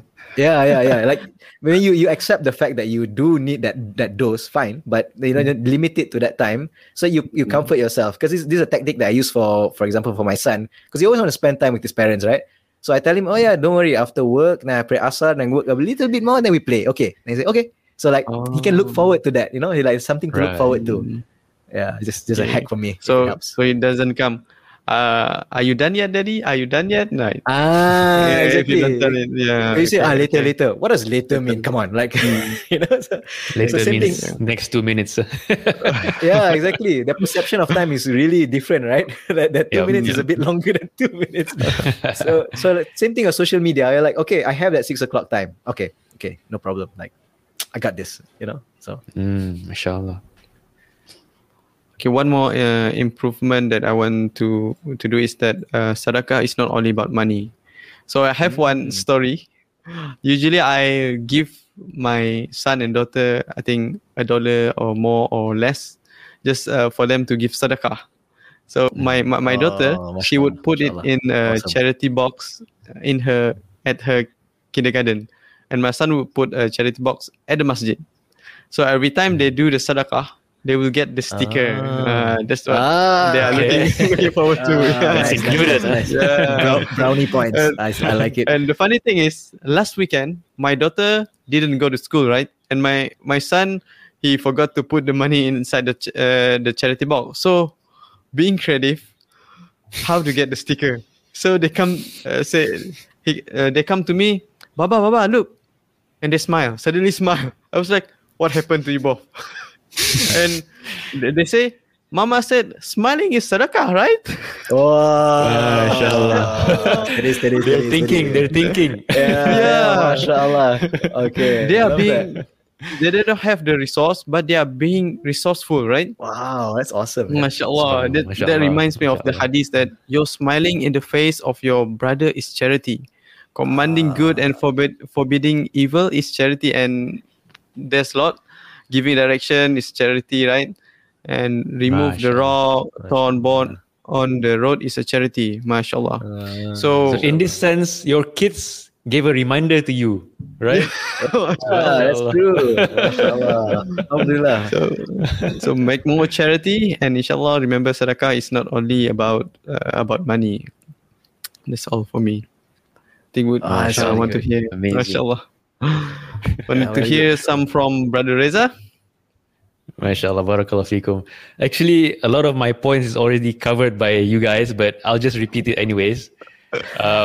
In a nutshell, what my parting advice is, quality over quantity.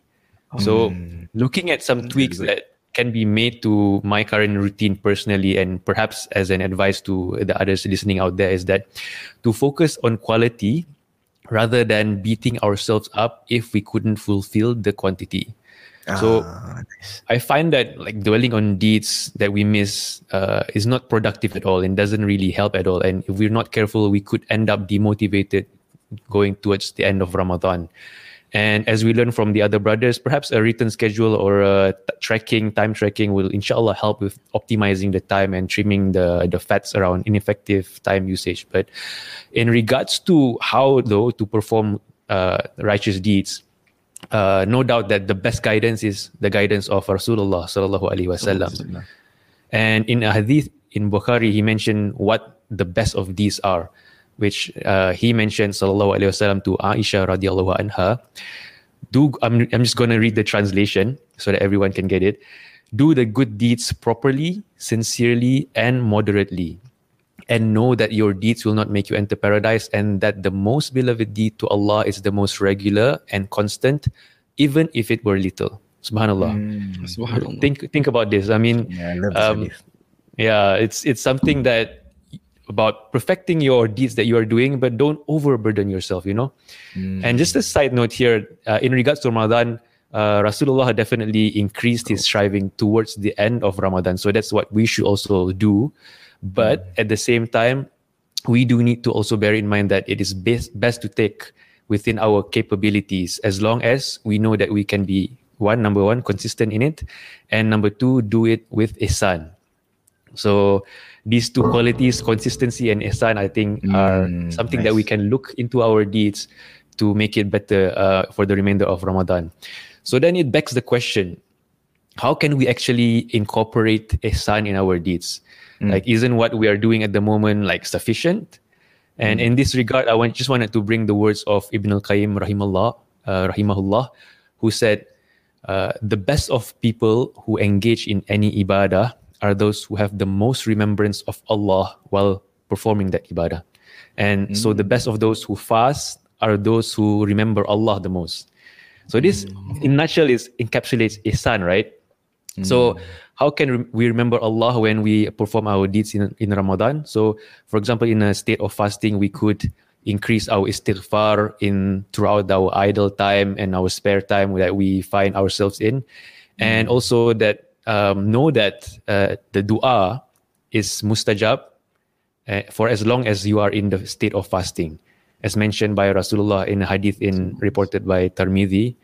Therefore, just think of it, as long as you are in a state of fasting, increase your dua and know that the whole time when you're in fasting is a time that when your prayers are most likely accepted. So that's one thing to pay attention to. So you're only always in the search of the opportunity to make like quick dua, like for example in your sujood, in your voluntary prayers, for example, you just sneak that quick dua. You're waiting for the iqamah at the masjid, you sneak that quick dua. Find that little opportunities to remember Allah often, so that we hope that we are in the category that that the slaves will remember Allah often. And also in regards to ihsan, like also the brother Amir mentioned before, it's also about looking into perfecting and improving the actions of the heart, actually, and not just being mechanical in your actions, you know. So in that sense, we should really internalize and reflect on the actions that and the deeds that we are performing. And to bring to an example for this, let's take an example from the morning adhkar. And one of the dua that was recommended by Rasulullah to read in the mornings and the evenings is, I'll mention it, Ya Hayyu Ya Qayyum bi rahmatika astaghith. Aslih li sha'ni kullah wa la takilni ila nafsi tarfat ayn. So the translation is, O ever-living one, O self-subsisting and supporter of all, by your mercy, I call upon you to set right all my affairs, and do not place me in charge of my soul, even to the blink of an eye. Subhanallah. You really reflect on this dua. In this dua, Rasulullah is showing us that he has total dependence and tawakkul on Allah to help him in all of his affairs, and even to the blink of an eye. And if we really think about it, as the creation of Allah, we are really utterly helpless without the support of Allah.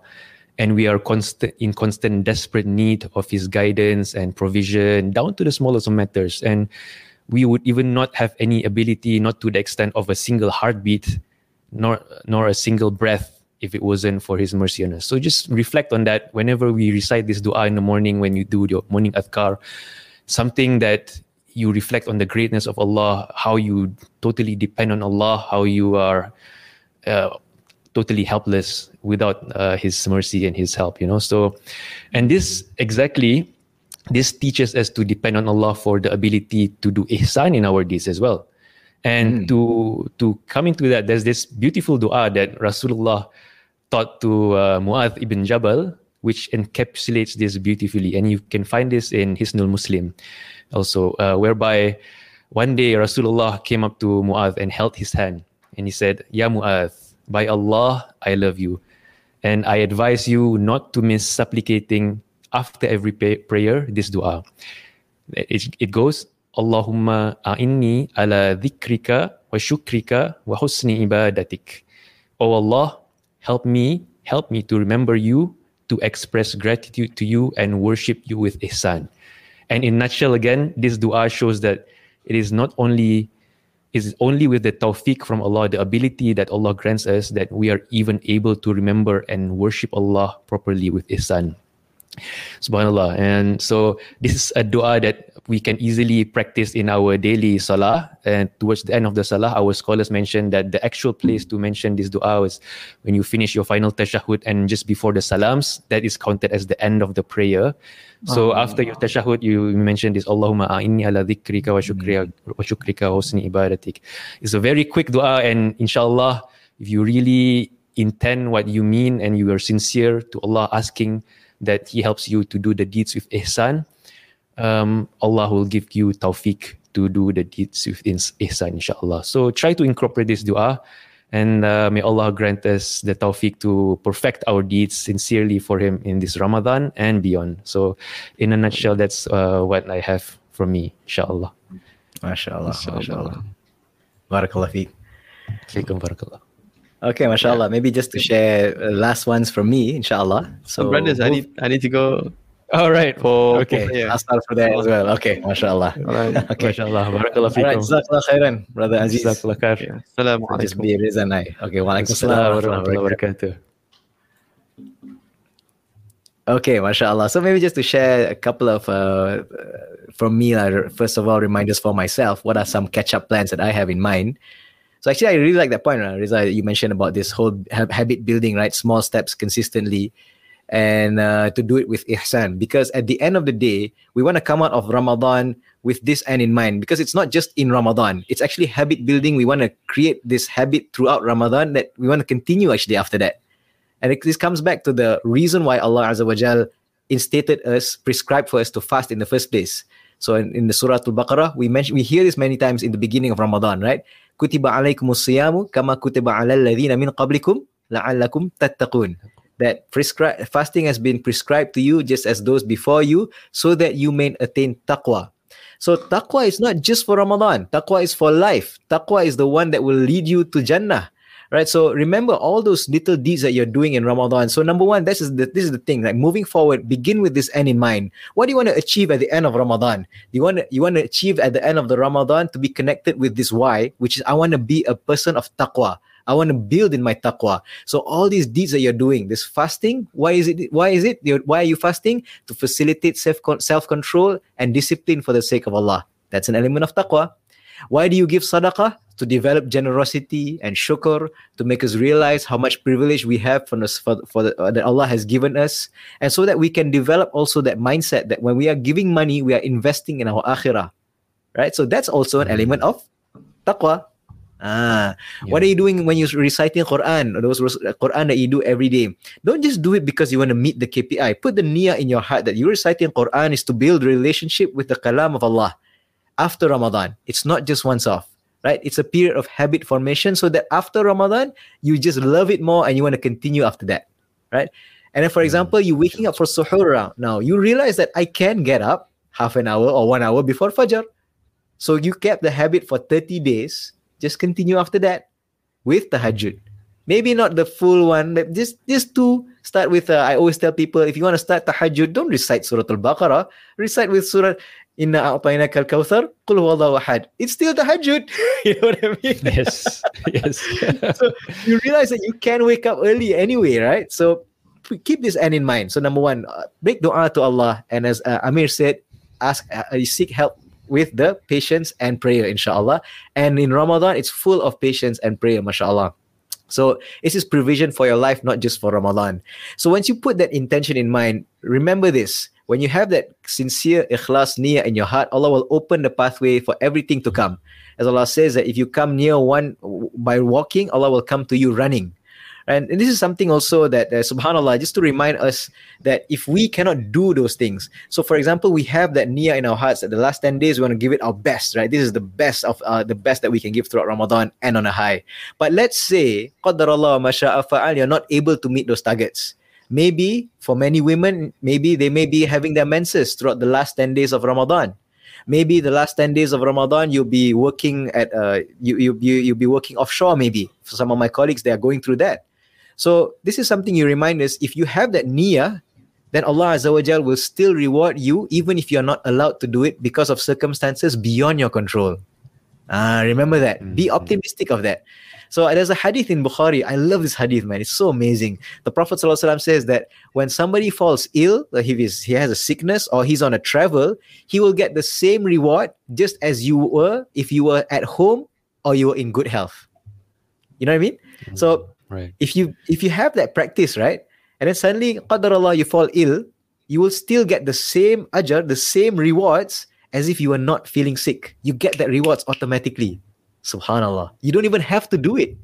So I think this is something that reminds us, especially for the sisters, especially my wife. My wife always feels a bit like stressed if menses falls in the last 10 days. And in fact, qadarallah, actually this year we're forecasting that it will fall into that last 10 days. So it does frustrate her a bit. But I try to remind, so this is something like to prepare for this session, I try to remind all of us once again for the sisters. So number one is that, yes, if you have that intention, Allah will reward you for it even if you're not doing it. Right, so that's very, very important. But you have to prove right now, or maybe like when you don't have those menses, that you are really serious about it.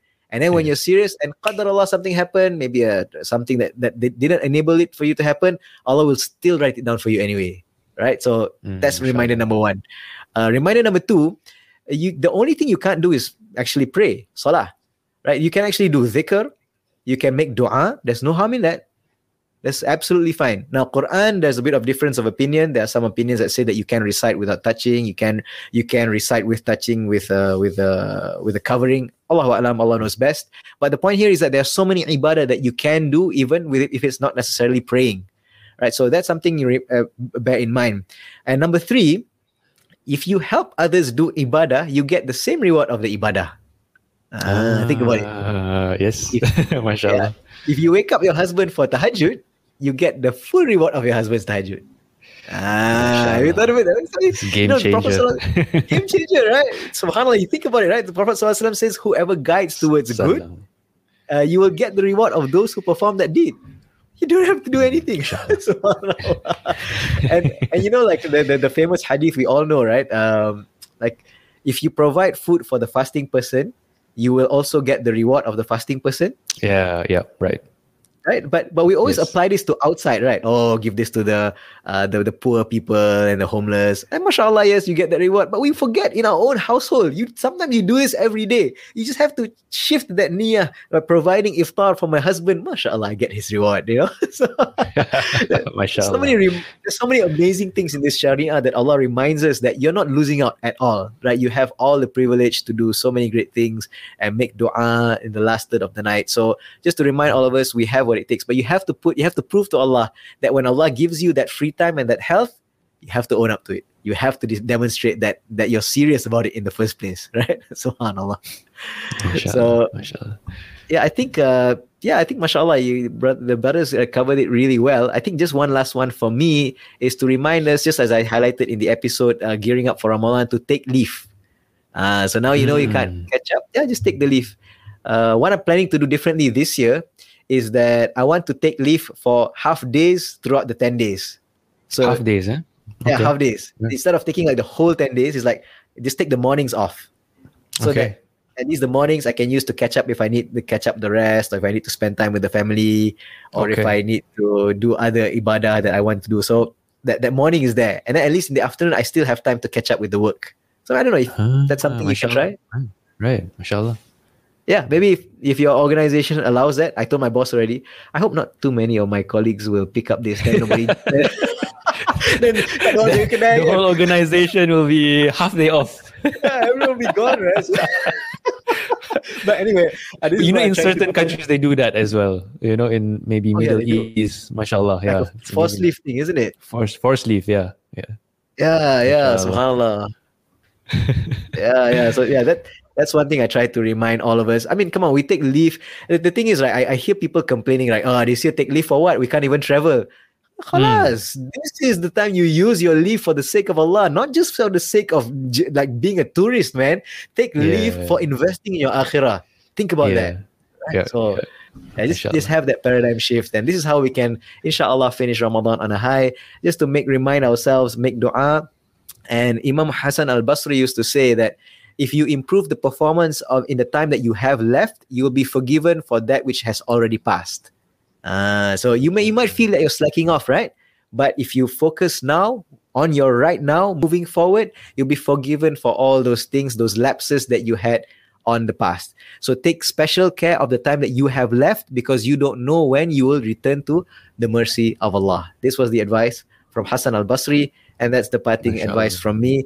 Inshallah, whatever, it's in the past, it's in the past. You can't change that. But as the Prophet ﷺ, there's an ayah of the Quran actually that says that if you repent from that, if you move from that, all those slacking, all those evil deeds will turn into good deeds.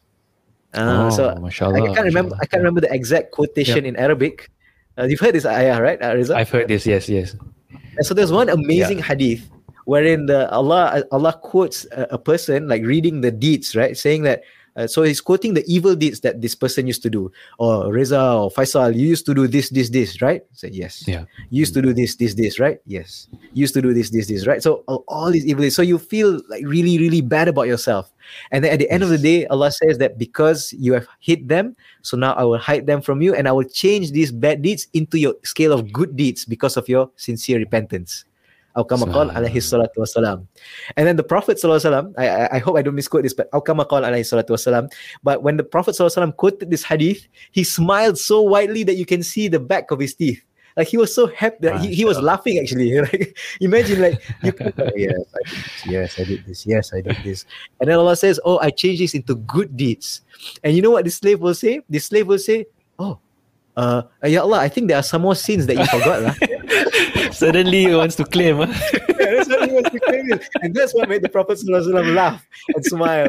And so subhanAllah, all these weaknesses that we had in Ramadan, this hadith, just keep this hadith grounded, right? Inshallah, all the things that we've slacked in the past, inshallah, if we're sincere, Allah will put them on the scale of our good deeds. So mashallah, that was a really good discussion, mashallah. I went a bit over the time that I thought, mashallah. Yeah. I hope all of you out there have got benefit from this discussion. Mashallah, we can see some really good comments here, mashallah, but we don't really have time to go through them. Yeah, but thank you very much for your active participation, especially Brother Firdaus. Mashallah, barakallah feek. Mashallah, it's good to hear from everyone.